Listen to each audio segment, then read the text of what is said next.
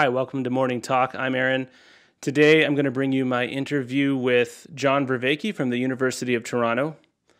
What brought him to my attention was a series of videos he has up on YouTube of lectures, 1-hour lectures called Awakening from the Meaning Crisis. And throughout the course of the lectures, he gives a history of Western thought and kind of some ways that maybe our thinking has been skewed and we've moved towards life seeming meaningless.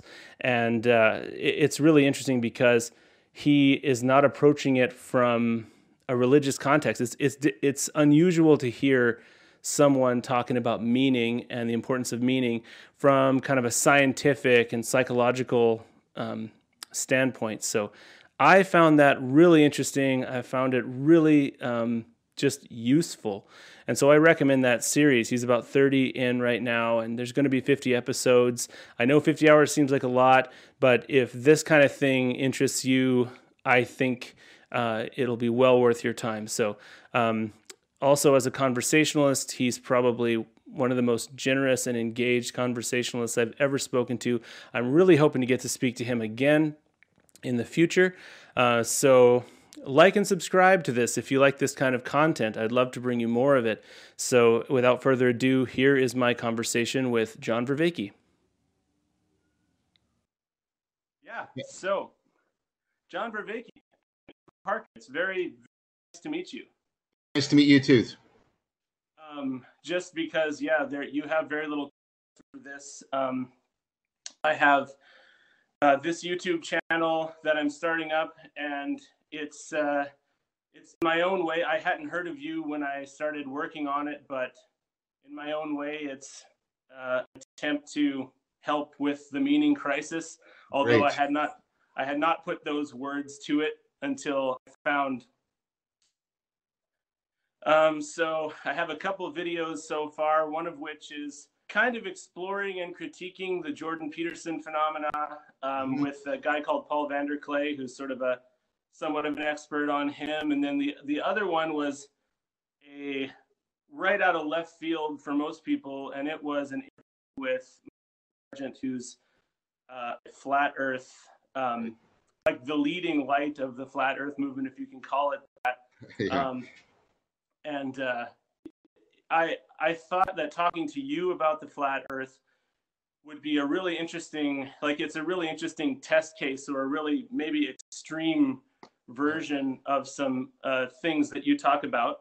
I should preface the conversation by saying that I have a odd and kind of warm view towards the flat Earth movement, because unlike all the articles I've ever read about it, I have a feeling that the impetus for wanting to believe it comes from a legitimate place of need that's been created by maybe the psychological conditions in the West and in the world in general. And my introduction, and I'm sorry to give you a little bit. No, take your time, please. Biography here, but when my daughter was born, so she's my second child, I was my desire to understand my own mind and the world went into absolute overdrive. And being from a evangelical Christian background, the first thing I turned my spotlight on was my personal faith. Sure. Time, I discovered these long, wordy videos about why the Earth is flat on YouTube. It just blew my mind, but I had this curiosity as to if my beliefs had any comparison to the flat Earth, just because the flat Earth was so wild, right, and Christianity is so accepted. The idea of belief really came to the front of my mind, and I watched these things without a lot of judgment.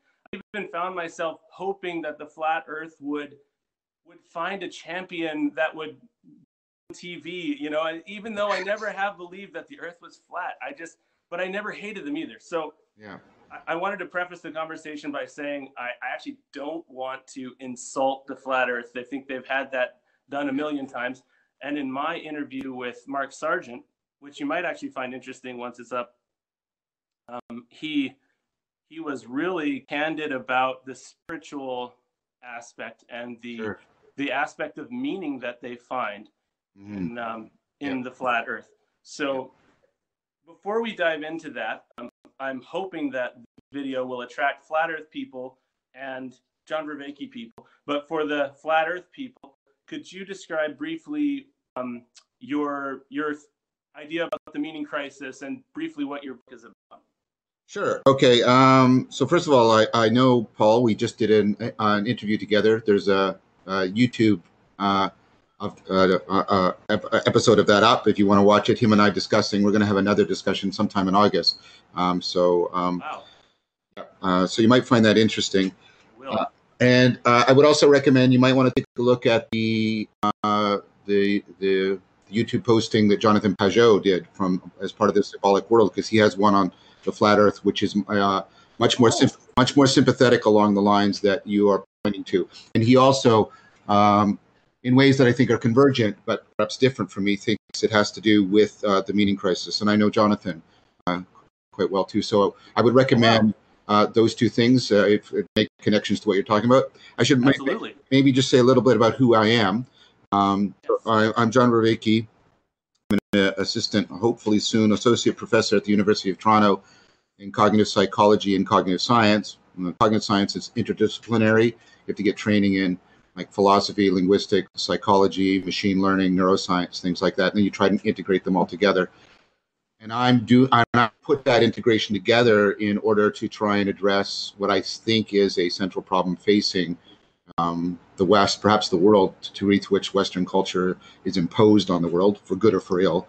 And that is what I've been calling the meaning crisis. And there's just very broadly, there's two aspects to the crisis. There's a historical argument about what happened to our worldview, which is what we're going to be talking about exactly today, right? What happened to our worldview such that people feel increasingly radically disconnected from themselves, from each other, from reality. They have no framework to guide them to cultivate wisdom, self-transcendence. If they have anomalous experiences, mystical or otherwise, they have nothing, no good guidance other than sort of a negative therapeutic no, or oh no thing. But they have non-pathological mystical experiences, awakening experience, large number of 30 to 40% of the population, and they have no framework to, what to do with this challenge that's given to them. They feel like they've come into contact with something more real. What do they do with it, right? Or on the other hand, they fall into, existential despair, or even like yourself, significant existential questioning. And many of them do not have, nor do they find it viable to take up what you have. I don't know if you still consider yourself an evangelical Christian, but if you are, you have, okay, well, a lot of people are in that place, okay? Yeah. A lot of people are there, okay? Right? Yeah. And so that's exactly, what framework can they bring to bear? And I don't mean a theoretical framework. I don't mean lacking a theoretical framework. It should have one, but it's not reducible to a theoretical framework. It has to be a whole existential, right, framework for how to respond to either these things that are either calling us to try and transcend or threatening us with despair and nihilism. And so we have these perennial problems, that beset us, and then we have historical forces that come upon us. So I have training that allows me to talk about that historical progress, at least in some important aspects of it. And then I also, as a cognitive scientist and cognitive psychologist, I do a lot of work on this. I have a lot of training on how we cultivate meaning, what it might mean to cultivate wisdom, what it might mean to understand these awakening experiences in a non-dismissive manner. And so I've been trying to, as best as I can, integrate a historical argument and a scientific argument, really address this question about how can we address these historical forces and get a worldview that resituates us, and how can we align that with our best understanding of our meaning cultivation machinery so that we can give people a way of responding to this meaning crisis. So that's what my project is. The book that I did with Christopher Mastropietro and Philip Misevic was a first book in a 4-book series, and it was basically a book introducing people to the meaning crisis via what we think is an important cultural symbolic expression of it, which is this explosion of interest in zombies and the zombie apocalypse. And we argue in that book, and we just posted last week a discussion between Chris and I, where we went through very carefully why we think the zombie mythology is exactly the mythology of the meaning crisis right now. And so that's what the first book is about. Oh, that's so cool. Yeah. I'm excited to get into your books. I've been really diving into the 26-part meaning crisis. I've listened to them all. And to be perfectly honest, now that I'm up to 26, I think I'm going to start again and listen from the beginning. So I feel like there's something wrong with me to be able to listen to that many hours of something, but it's just so on. I mean, it's been the perfect combination, just a gush of confirming of some things that have been on my mind, but also challenging. So things like you're critical of the secularization of that happened with Hegel and such, and you're also critical of the autodidact. And I consider myself to be an autodidact, sort of trying to secularize religion. So anyway, I've appreciated it. I have a question that should be simple. Are there plan for how many more of those are going to be? We're up to cognitive science now. Yeah, so we just released the 27th video on Friday, and so the series is divided equally, right? There's basically 25 episodes that trace the historical argument, and it pivots on 25 and into 26. And then the second half is the cognitive scientific argument, which is, and it takes that much. What is this meaning machinery that we're talking about? What's going on there? Why is it so important? And can we use that to understand? If we get a cognitive scientific understanding of meaning machinery, can we use that? And I mean, again, in a non-dismissive way, to understand these processes that we've been talking. And of course, there's been cognitive science all throughout the historical, and then that gets picked up and developed in the second half. So there's going to be another 25 episodes. We're almost done filming. So it'll go to 50 episodes. And so what happens is I go through the cognitive science, and I try to present what I think is an insightful account of this meaning machinery, and then use it to articulate many of the aspects of what's labeled spirituality. But the point is, I hope I can persuade people at least of the value that I can give a coherent, integrated, and I hope theoretically insightful and hopefully existentially important understanding of all these things, rather than just having a loose umbrella, right? And then I dive into these perennial problems. Why do we lose meaning, and what are the responses to that?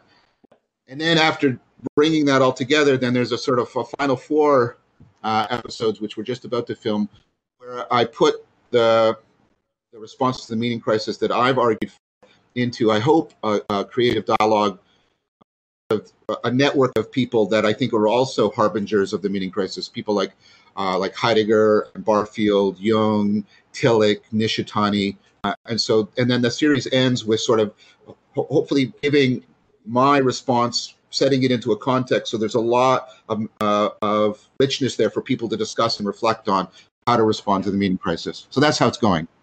That's amazing. And you said hopefully insightful for the first 25. I would say definitely insightful. Thank you. It's listening to this. I mean, turn this video off and go listen to those 25. But what I'm hoping to, like I say, add to that work, it also reminds me of I feel a feeling of the Great Commission. The Great Commission from Christianity. Yeah. And I had get into it. I want to ask a question, but I had a spiritual, mystical feeling experience. Good.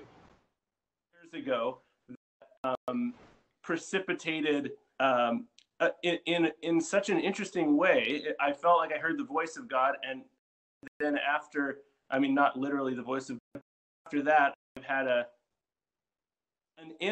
mental energy level to follow an idea through that I truly did not have before. And I'm trying to, it was a deity that spoke to me, but I am wondering, do you have a similar situation? Did you have one or two kind of very specific points in time where you had some kind of revelatory experience? So first of all, let me. No. Thank you. First of all, I want to reinforce what I think is the authenticity. So I've done quite a bit of. I just presented at the SPP conference in San Diego. Many people have these awakening experiences. Yaden's done some work on it. Griffiths has done some work on it. Newberg has done work on it. And so, a lot of people have it, and a lot of people, and it lines up with other work on what's called quantum change theory. Bad name for a psychological theory. It has nothing to do with quantum mechanics. But anyways, right, the number of people that have these experiences and they feel called. There's kind of a normative demand put on them to transform their lives, right, and transform, themselves. And the research is showing that many people, in fact, do this, and that they, by a lot of measures, many of them objective, their lives get better across the board. You're nodding, and so I want to just. I want to. I guess what I'm trying to do is just encourage you to, savor and appreciate the value of your experience, because I don't think it's an experience that. Because what I'm saying is our culture tends to be at least explicitly dismissive of that, which is unfortunate, because it looks like around 40% of the population are having these non-pathological, beneficial, transformative states, and we need to take that back into account. Even into our psychological and cognitive modeling. So I just wanted to say that to you. I wanted to sort of, I guess, if it matters to you, I'm just trying to validate your experience. Well, I appreciate that. No, I really do appreciate it. Based on everything I've heard from you so far in your lectures, I felt that I didn't feel that you would criticize it. Kind of one of the things that's been so affirming. I think the idea, one of the things about in the meaning crisis, that this idea of certainty crept to Christianity, really, or not just Christianity, crept into cognition across the board in a way that is super healthy. It's a complete mystery to me what happened to me that day, but it's a mystery in a way. Or what came to mind was the scripture about. It's in Acts, I think. Paul in Athens, when he. Well, in God we live and move and have our being. It's the one about actually the one about to the unknown God. Do you remember that? Yes, yeah, and he's on the Areopagus, and he's addressing the unknown God, and then he says, and some of your poets have, and I think most people think it's a Stoic poet, right? Some of your poets have said, in him we live and move and have our being. Yeah, that's it. I know that passage very well. Yeah, that's how I feel now. I feel like, actually, I don't feel like Paul, who has the certainty of I know the God that I feel like the people the statue to the unknown God. I feel that, and I feel some real real comfort in that, I guess, because of 30 whatever years of feeling I needed to be certain. So I don't know. I'm flipping the scripture around. I guess I'm taking it wrong, but no, you're not. No. I mean, you can identify with who you want in the story. I was pointing out that, and maybe this is helpful, that Paul was pointing to something that sounds to me like one of these experiences. This experience of something that's so profound that you feel like you live and move and have your being. So I was pointing that I think, although you may not be touching the God that Paul had in mind, I think you were touching an experience. You've had an experience that he's definitely alluding to, because I think that's clearly what's going on in the poetry that he's quoting. The strength. I think there's a strength. Thank you. I think there's a strength in the idea of acknowledging no God. Totally. Huge strength, actually. There's actually a pathology to knowledge of that. What the things you've said have really pointed that out to me.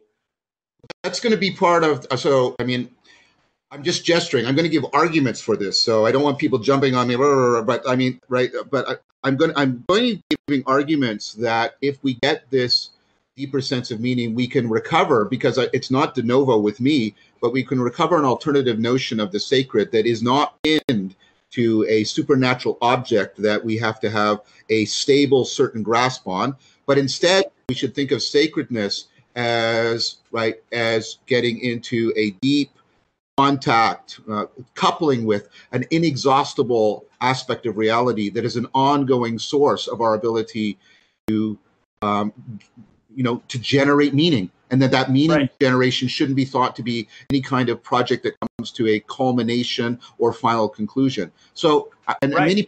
many people are arguing right now for that, even in theological circles. It goes back to at least people like Schlegel and others, and I think you can maybe make an argument that Coleridge, whether or not Barfield takes it up from Coleridge is something I'm still exploring, so I'm not competent to talk about that. But this notion of sacredness, right, as this inexhaustibleness that constantly affords the capacity for self-transcendence, rather than being a stable thing that we have to get it. So it has some of that element of permanent transgression in it from the Gnostics, right, that I talked about.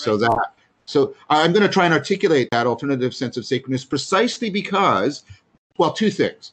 I think it follows out of the argument I'm making, but also because I think it is articulating what a lot of people like you are talking to me about, that they're getting this alternative sense of sacred where that old model just is not describing their experience well. And so I have these sort of two. I've got the empirical evidence from people I'm talking to saying, no, this new way of talking about sacredness that resonates with me. And then I've got this cognitive scientific argument about meaning making, and I think I'm going to try and show that the two come very well together. So you may find that helpful. Oh, I mean, I will find it helpful, John. I like it. This has been discovering that series, has just brought so many things. I don't want to get. I feel like I could talk to you all day, but I do want to get on to Flat Earth and just see. First of all, are you familiar with the Flat Earth and what's? You said you've watched, or that Jonathan Pageau has talked about it. Oh, before I forget, I'll answer your question. We don't have to discuss it. Yes, I have had actually several, what many people would call mystical experiences. Many, in fact, in my life. Because I've been practicing for a very long time, a lot of transformative practices. Meditation, contemplation, pranayama, lectio divina, right? Lots. So I've had many experiences. So if you're concerned that I'm only speaking from the outside theoretically, that's not the case. I'm also speaking from the inside experientially. I wasn't really concerned. I just wanted to hear it. I don't think anybody could talk these the way you do. There's a weird combination of academic with practical passion. Like from you, I get the sense of like, I've known a lot of really great pastors in my life. My father's a pastor who is largely responsible for the way my brain works, to be honest. And it's a feeling I get from you that's pastor-like, just in that way of like when nobody's around and you're by yourself, this is what's on your mind, and it's not just a job, And thank you for saying that. I think Paul does that. Paul VanderKlay. I think Paul does that for people too, and I also think Jonathan does that too. I mean, Jonathan has a very astute way of mixing some very, I think, philosophically astute semiotic interpretations of symbolism with tremendous sort of personal and existential import for people. So I think those two men also, and I think the woman who's struggling. I mean that in a complimentary way with these questions. I don't know her last name. Her first name is Sevilla, and she does quality existence. And she's trying to use Pirsig's Zen and the Art of Motorcycle Maintenance as sort of a framework within which to wrestle with the meaning crisis. I think she also is doing that same kind of integration that you're talking about. So there's many people who are trying to do, in my mind at least, the thing you're pointing to in my work. And that's also very encouraging for me. Okay, great. I'm gonna look that up. Because there does seem to be a lot of men in this, so it'd be great to. I would like to talk. I would really. I'm happy if she'd like. go on her YouTube channel. She's done a few episodes about me and my work. I would be very happy to talk to her. I'd love to have her on my channel at some point. Yeah, I think she's really, really, really, really interesting. Anyways, to your point, I've watched 2 or 3 videos. Viewers probably know, both from the series and from some of my interviews, that I don't like the form of rationality that's about sort of, debunking and just destroying people. I think that undermines the Socratic approach to rationality that I'm deeply convinced is the right path for understanding and unpacking rationality. Now, I do think insofar as let me just be clear, insofar as earthers are claiming to refute scientific theories, then at that level, it's fair game to respond and say, no, here's the evidence, here's the theoretical argument, right? And I don't feel compelled to do that because a lot of people are doing that. I'm more talking now about what you're talking about. I'm talking about the tone and the framework from which that's happening. If people are just saying, well, these people are presenting, a theory, for want of a better word, although in science, theory is a much more meaningful term than it is in everyday discourse. And, let's say they're presenting a hypothesis. Perhaps that's better. They're presenting a hypothesis. Here's their arguments and the evidence. Here's my counter arguments, and here are the counter evidence. And the counter arguments and the counter evidence are just overwhelming, and they've been overwhelming for a very long time. So I don't really feel a need to talk about that aspect of it, right?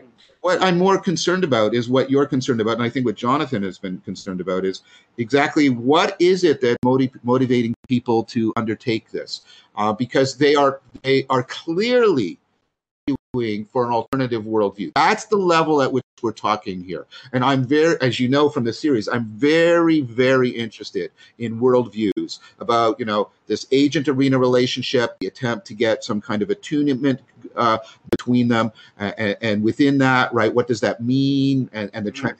And so I think it is fair to say that the flat earth phenomena is pitched at this level of the agent-arena relationship, and what people are trying to propose is an alternative worldview in which they feel, not without some legitimacy, they could find the meaning that they've lost. I mean, Peter Berger and Chris and I are using this in the second book. He had this notion of a sacred canopy. People used to feel the cosmos like a sacred canopy that was over them, and it provided.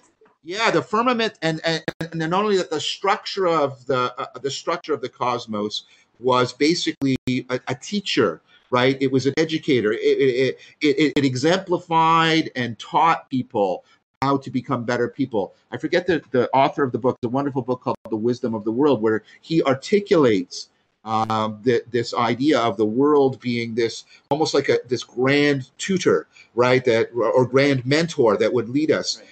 And what people, I think, rightly feel, and Chris and I talked about this, and Chris and I and Philip talked about it in the book as well, right?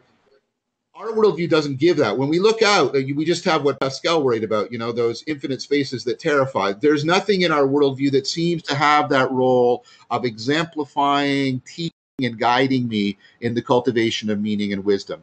And I think part of what's happening with the meaning crisis people is there's 2 things going on. There's an attempt to get back to a worldview that seems to work for us because it is so consonant with our phenomenological experience. That's Jonathan Pajot's point. And I think it is also allied with, which I don't know if Jonathan talked about that very much, I don't remember, also a Gnostic thing going on here, because what's going on here is also it's integrated with a conspiracy theory, often a grand conspiracy theory, right? And remember, the Gnostics have this idea that what's keeping us from our meaning is that there's this network of beings in higher power who are are imprisoning us in a false worldview. That's actually, and so there's also the Gnostic. So I see in the flat Earth, I see the attempt to get back to a worldview in which the cosmos is a mentor. I'm struggling for a word, but is a mentor. Yeah. Sure. Allied with also the Gnostic attempt to respond to the meaning crisis. I feel trapped, and there must be a conspiracy behind this entrapment. So that's Awesome. Sorry, I don't mean to interrupt. No. I'll just keep talking. So Yeah, I have the tendency to do the same. But so that actually is. I was going to specifically ask you about whether there's a Gnostic element to this, because you were saying that I'd never heard World War II described Gnostic nightmare place the way that Hitler and I guess the psyche of the German people brought together these various elements to this Gnostic nightmare. So I wonder if the flat Earth is kind of a Gnostic fever dream, if not a nightmare, but a Gnostic, I don't know what, because it's not exactly the same. It's not causing them to do horrible things. No. Is this sense of needing to, there's a sense of outside forces. There's a conspiracy, and that's something that I was hoping to talk to you about. So I'm so glad you mentioned it on your own. Yep. So I think that's that. I mean, the thing that's intoxicating, and I'm trying to pick up on both aspects of that word. Intoxication is both something and sort of opens us up, but there's also toxicity in it, right? Okay. Yeah. So the thing that's intoxicating about conspiracy theories is that they give a narrative structure to our suffering, right? They create a story in which the forces at work are people, and their motives are really intelligible. And if I'm the victim of the conspiracy, I have a central role in that narrative. I'm not peripheral. And so it gives a tremendous, and what it does is it converts your sense of suffering into a sense of entrapment, a sense of being entrapped, misled, and then that gives you the hope that you can break through. Yeah. You can have that. It also, go ahead. It also gives you, in my view, it gives you a very tight-knit group. You can find a community. There's no tighter and stronger than people who are battling an obvious force. That's right. An evil force. Yes, exactly. So that's exactly it. That's what I mean. That's a good point. That by sort of it configures you at the center of this narrative. And if people agree with you about the narrative, then you will be drawn together. You will be centered together. You will be cohered together. So you're going to get a communitas with other people, and you're going to get a narrative that makes sense. And not only it gives you a call to action, it tells you what to do, right, in order to respond to the conspiracy. And if what you're doing is giving what it seems like you're doing is giving them a worldview that is consonant with their phenomenological experience and makes the universe a home, a mentoring home, then that's going to be deeply, deeply attractive to people. Right. And what I find fascinating and what I think is actually the great opportunity of the flat Earth phenomena, that they're very open and candid. Like Mark Sargent and I did not have any disagreement when we talked about meaning. He got into his newfound spirituality and openness of the new spirituality that he has. It's because the object of their because the in this case like NASA and the Illuminati or whoever, because they're a real in their minds a real force, and because the Earth, there's a physical element to what they're saying, they don't even mind saying that, like, yeah, we just find meaning in this. Like, once somebody's not yelling at them anymore about like two sticks a few miles apart and measuring the shadows, once you're not yelling at them, he was perfectly happy to say, like there was this great sense of meaning. There was a feeling that someone built this dome that we're under, and so that whoever that is and cares, or and we're cared for, or so they're fairly explicit about it. Go ahead. No, you. What I was going to say is, so there's a lot of work. Where's this book? I don't know. There's this Scarcity, right? This book. Okay. And there's a lot of work done by, I don't know how to pronounce his name. I've never heard it spoken. I think it's Mullainathan, but if I get it wrong, I apologize. But the work on scarcity mentality is that when there's a scarcity of things, right, a scarcity of some resource, you can see a sort of bunch of behaviors. And I think what I would argue what we're seeing not just in the flat earthers, but in many other groups that Chris and I call the neo-Gnosticism, not neo-Nazism, neo-Gnosticism, right? And this is clearly an instance of neo-Gnosticism, right? What we see in that, right, is the response to a scarcity of meaning. And so meaning has become so scarce in these people's lives and in other people's lives. Again, I'm not talking about just them, but the context of the discourse that we're having is them, right? And so there is such a scarcity of meaning that, right, the value of obtaining this meaning has been severed, right, from the concern, I think, ultimately with truth. And that's where I mean, I'm trying to be critical, but I'm trying to be critical in a way that isn't dismissive. So the thing in general about you remember when I did in the 26th episode, I made an argument for plausibility, right? That you want a lot of evidence converging to your central idea, and then you want that idea to be able to explain many different things. Yes. Yeah. Remember? Right. And so conspiracy theories have the one side. If you give them, it explains a lot, and the explaining we're talking about here is not just existential. Sorry, not just theoretical. This is existential explanation. This is not just giving an answer. This is making meaningful connections so that they can live their lives in new ways. So it's just powerfully elegant in that. But it's how they come up with the construct is not usually not in a highly trustworthy manner, right?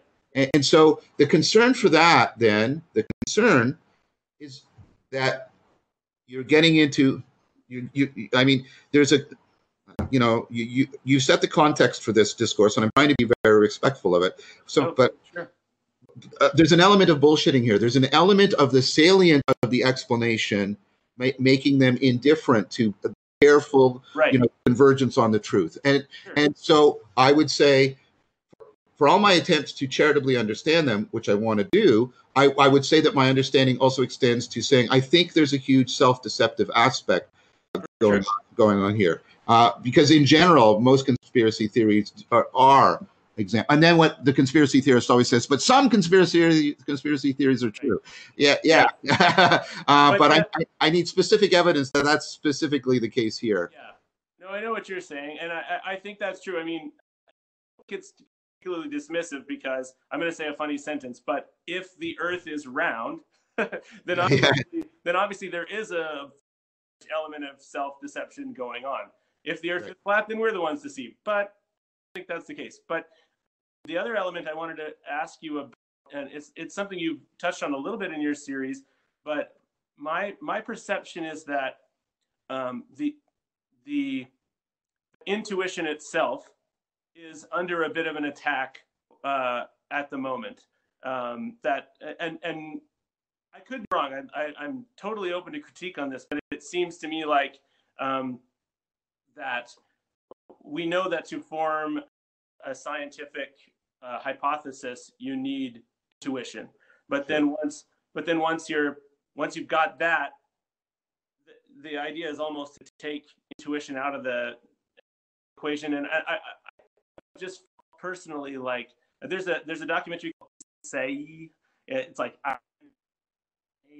not sure. I think you would enjoy it. It has some interesting people like Chris, who you may or may not have heard of. Work. I'd like to talk to him directly someday, but I know I would love to talk to him, not just because his accent makes me feel so calm and nice. Such a nice man.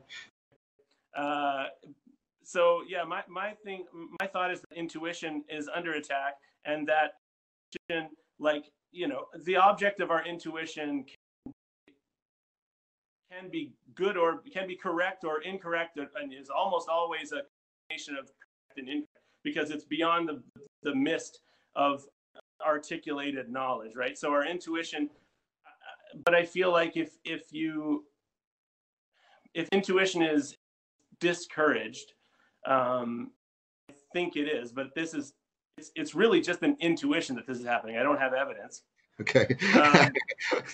But something very appealing about just going with your intuition, and going against the grain, and like does that bring anything up in your mind? Yeah, it does. I mean, so there's stuff both in the first half of the series and the second half of the series that I think points to that. First of all, I do talk about intuition.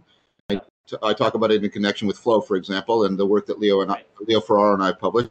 And I think we're getting to a good account of what intuition is and how it works. This machinery of implicit learning, and potentially an insight cascade and things like that. And that goes back to the work of Hogarth, I think, of maybe Reber. Although I don't know if Reber would completely agree with that. I don't think he would disagree. So that's an interesting question. I think there's a place in, first of all, our psychology for like really acknowledging this phenomena and acknowledging its importance. Secondly, there is, and this will become clear in the second half of the series. There, as you said, there is much that we do that is, in a very sense, pre-inferential. Before we can make our inferential processes, we have to do all this other work. And you've also seen that at the beginning of the series, and even the most current episode that's up on problem formulation. Before I can start doing any reasoning or problem solving, I have to first formulate my problem well. And that matter of construal is non-inferential in nature. It's indispensable. It's not infallible. It is far from infallible, but it's indispensable. And we have to accept both of those together. We have to reject that. We should reject.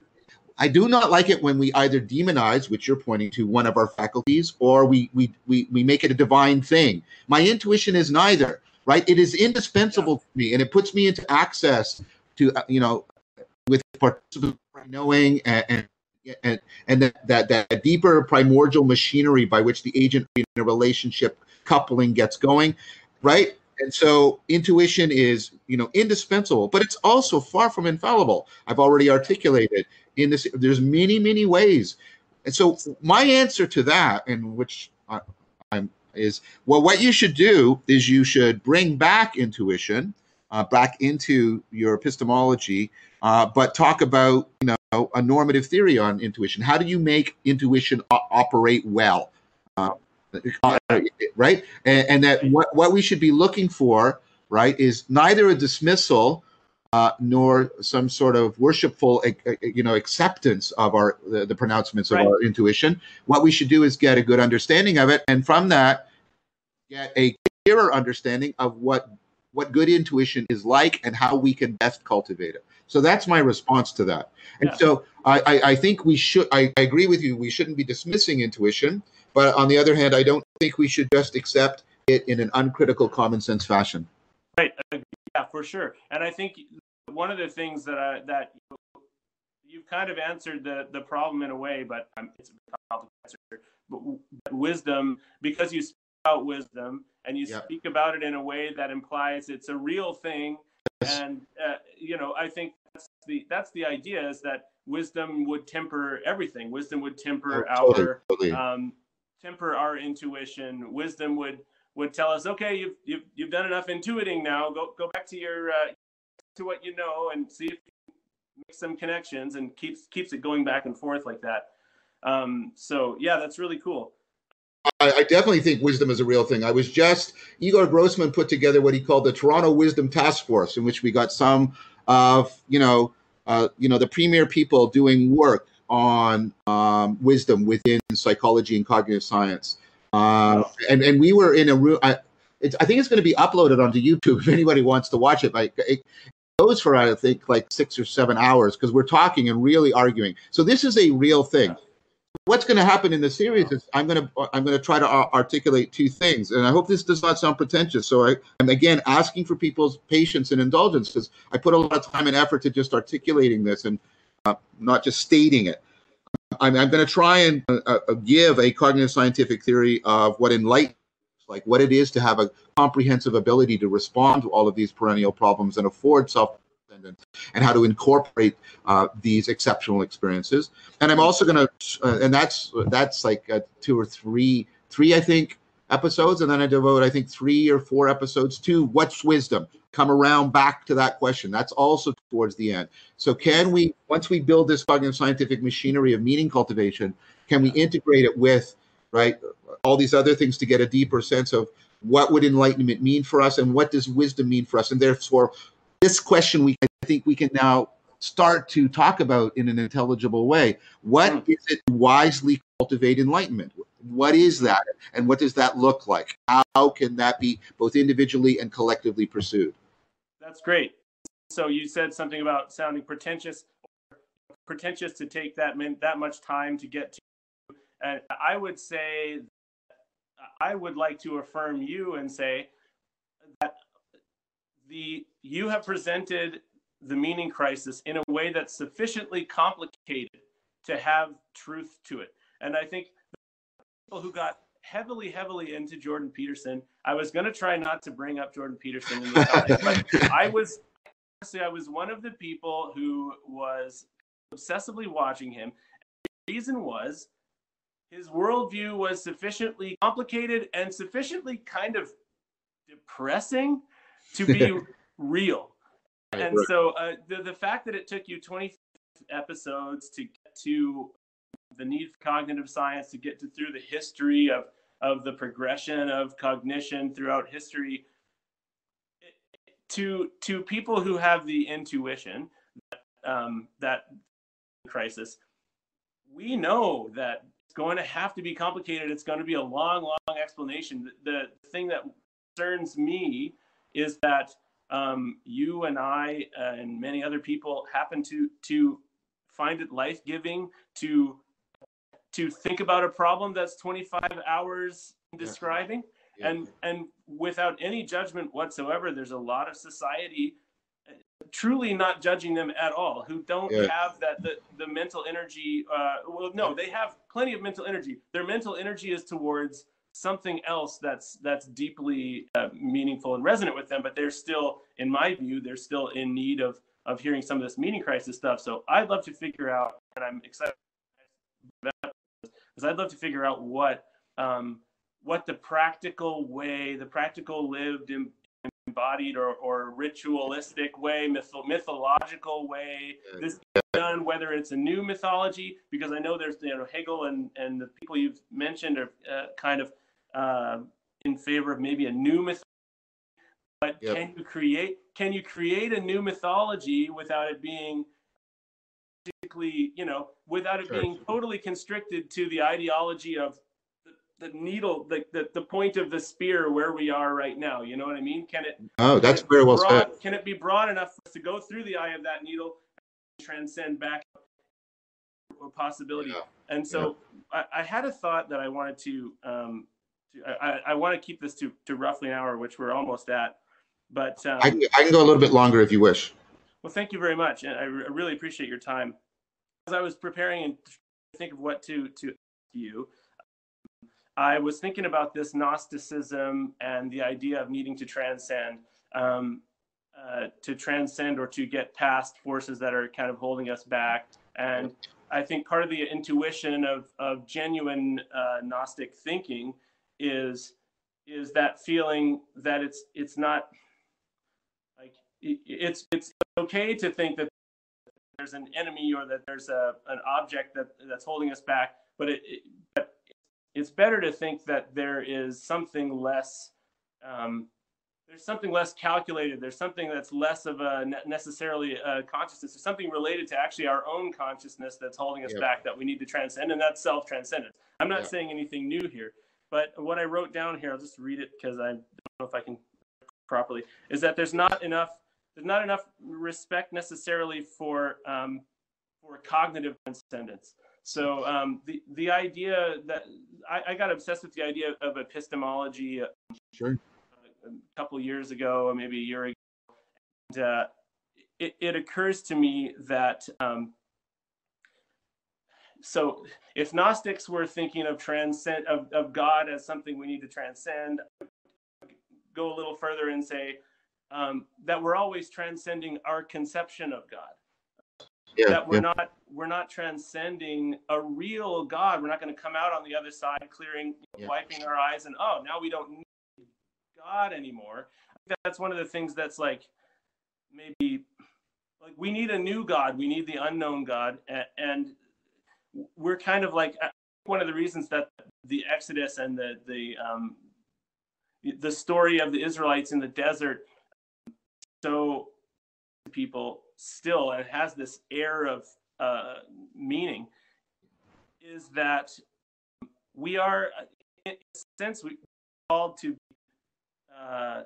nomads, or we need to be nomads. So we need to transcend the wilderness we're in to the next wilderness. What we do is we transcend. We get really excited. Like in things like and the scientific revolution, and then we get to a point where we need to transcend that because our conception of it has become rigid, and our conception of it has become an idea. And so there's always this. There always needs to be an unknown God, and that's kind of one of the greatest takeaways that I've had from. And feel free to disagree with it, but one of the things I've gotten from what you're saying. And I'm going to try and argue that first of all, that was very well said. Thank you. And your way of reconfiguring, revalorizing the Exodus mythology, I think is really interesting, because it's typically been given a very teleological reading, that the point is to get to the culminating final place, whereas you're saying, no, it's this open-ended call to be forever nomads. And I like that rearticulation, because, like I said, I'm going to argue that this machinery of meaning cultivation is ultimately grounded in the machinery of relevance realization, which I'm starting to articulate, and that machinery is inherently open-ended in the way it has to operate, and that idea that what we're going to be doing is being immersed in an ongoing process, rather than focused at achieving a particular state. So we're gonna move from what's his name? It's what's the book? Where's the book? I'm trying to remember the book. There's a book called Philosophers Without Gods. And there's a guy in here. What's his name? I'm going to talk about him later. I read an article called Transcendence Without God on Atheism and Invisibility, Anthony Simon Layden. Before people get sort of upset about that, the transcendence without God, he's trying to articulate, and I think Paul Acosta does this also in his notion of secular wonder. He's trying to say that, well, there's two notions of transcendence. There's one what he calls the proximity notion, where the point of transcendence is to get close to the inherently transcendent thing. Or there's something, I think he calls it like a process or an activity version of transcendence. No, the point is transcendence itself, right? Yeah. And I think Nietzsche was trying to articulate this. He was trying to get back the notion of self-transcendence. But as I argued, I think he put it into a framework that ultimately misframes it in a certain way. So I agree with that. And I think that you can see people who I would regard as modern Gnostics. Tillich, famously, and I'm going to talk about him towards the end. Tillich famously argued for the God beyond the God of theism as the only solution to the meaning crisis. I mean, that's the core thesis of the Courage to Be, and it's a reflection of our ultimate concern, not our final conclusion. That's the thing about Tillich. It's about our ultimate concern, not our final conclusion. So I think you're going to find that. Not only do I already agree with what you're saying, but I think you're going to find that I'm going to articulate stuff that will give you, I hope, a richer vocabulary to articulate the very insightful thing you've already said about that this sort of constant, open-ended transcendence is a better way of appreciating, and I mean that word very deeply, like music appreciation, art appreciation, of appreciating the sacred as a fount of inexhaustibility rather than a permanent location of finality. Right. And if you think about it, the way I like to think about it, and I have absolute confidence that your future stuff is going to do exactly what you say for me.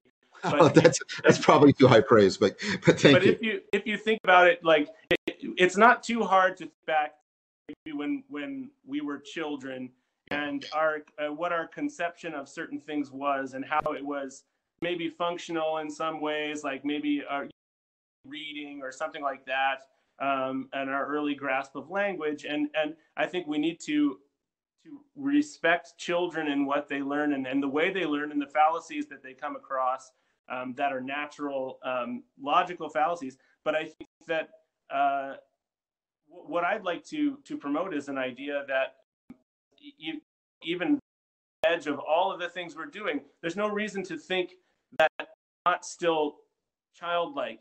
Yes, as the child is to the adult is to the sage. So exactly, Yeah, there you go. yeah, So yeah. the idea is to not disrespect our lack of knowledge, but respect respect the process. So respect the child and respect ourselves as children who need to continue moving forward. Children with, we don't know where the end goal is, and maybe that's one advantage that young children have, is not being wrapped up in what the end goal is. Or maybe the end goal is to be like daddy or mommy, but the conception of daddy and mommy is so mystical and magical that it's a beautiful goal. It's not a codified, here's the goal, you must reach this, done. It's there's always a future mommy or I think that's all that God really has to be.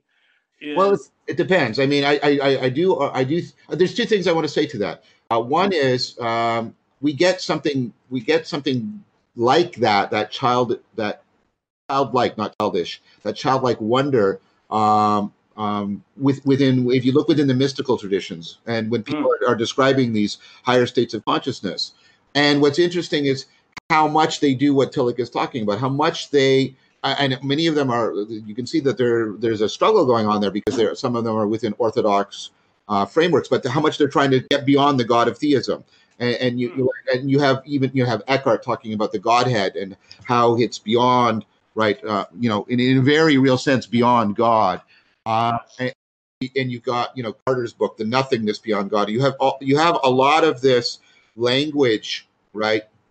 If you read Pseudo-Dionysius, right, and maybe Jonathan would disagree with me on this, but right, you get this sense of whatever you call God isn't God, right, and he's trying to open you up, but people need to understand, and this is what's important, that's not empty negation. He's opening that up precisely because he's already having experiences that are opening him up. Plotinus was having these experiences. They're not just negating. Right, what they're doing is it's negation in the service of trying to constantly open us up, because it's the trajectory, it's the ongoing trajectory that matters for, if you'll allow me to bend a term, that's the best way we represent the sacred or God, not in any picture we get, but our trajectory of transformation best exemplifies. I think that's what the mystic.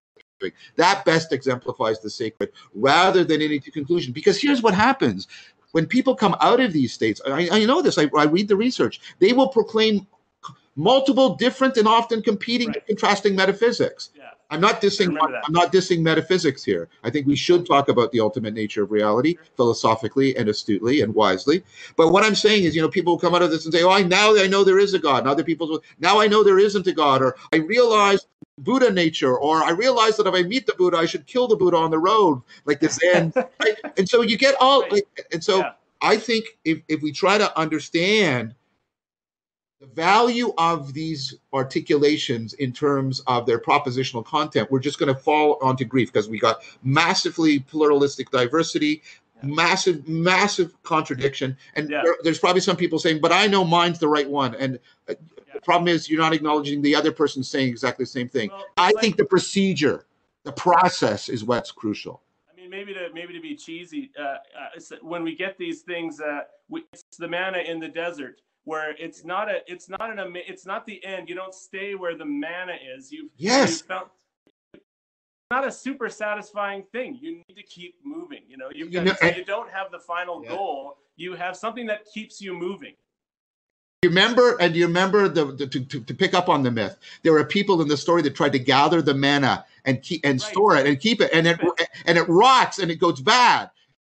And the basic point is, no, you need to trust God more. You need to have confidence that the fount will keep producing for you, that it is inexhaustible, and that your particular hold on it should always be nourishing but never final. I think that's a beautiful. I hadn't thought about that. That is a beautiful. I actually, man, I had a new thought there, and this has been so. I probably should not springboard into anything else that's going to keep me talking. I feel like I can talk to you for hours and hours, but the meaning crisis, the haven't read the books yet, but I'm sure they're great, so I'm recommending them. But I'll definitely recommend the lecture series for anybody who would like to hear more about a very complicated, consistently relatable, consistently real from someone who has a palpable passion for it yourself. And so I just want to say I really appreciate that. I've really appreciated this conversation. And yeah, did you have a closing thought at all based on anything that we've said?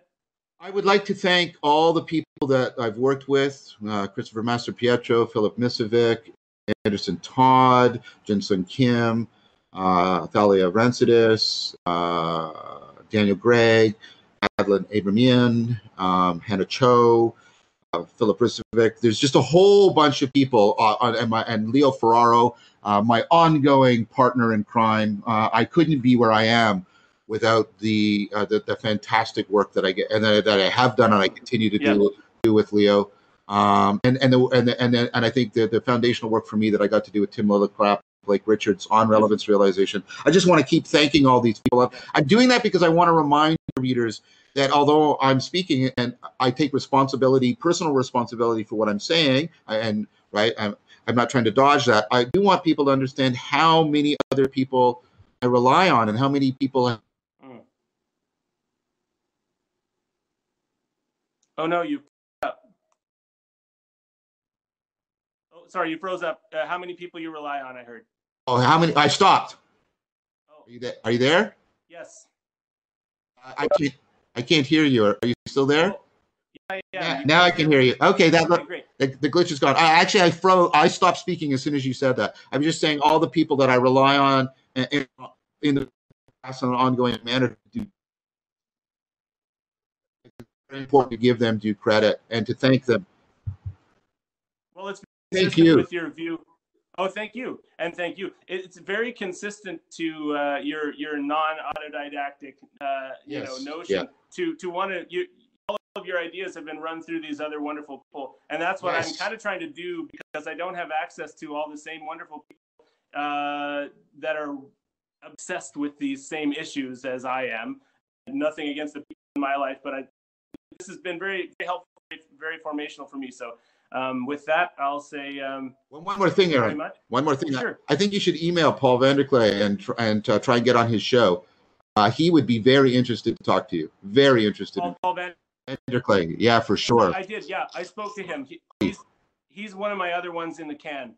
Oh, so you right? So you were on his show. Well, no, he was on mine, but I don't know that I'm not noteworthy enough to be on his show, but it was very interesting to talk to him and. I want to talk to Jonathan Pageau. I want to talk to. That would be really good. That would be really good. Yeah, I want to talk to Peter Boghossian. Yeah, I think so. Peter Boghossian. Yeah. There's a bunch of people I'd love to talk to. So anyway, thank you very much, and. Thank you very much. So just let me know when it's up, when you've posted the link, and is this going up on YouTube? Yes, is that what you said? It will. So just let me know what's up, and then I'll promote it through my network. Thank you very much. Great pleasure, Aaron. Great pleasure. Very much. Thank you. Have a great rest of your day. Thank you. Bye-bye. Bye.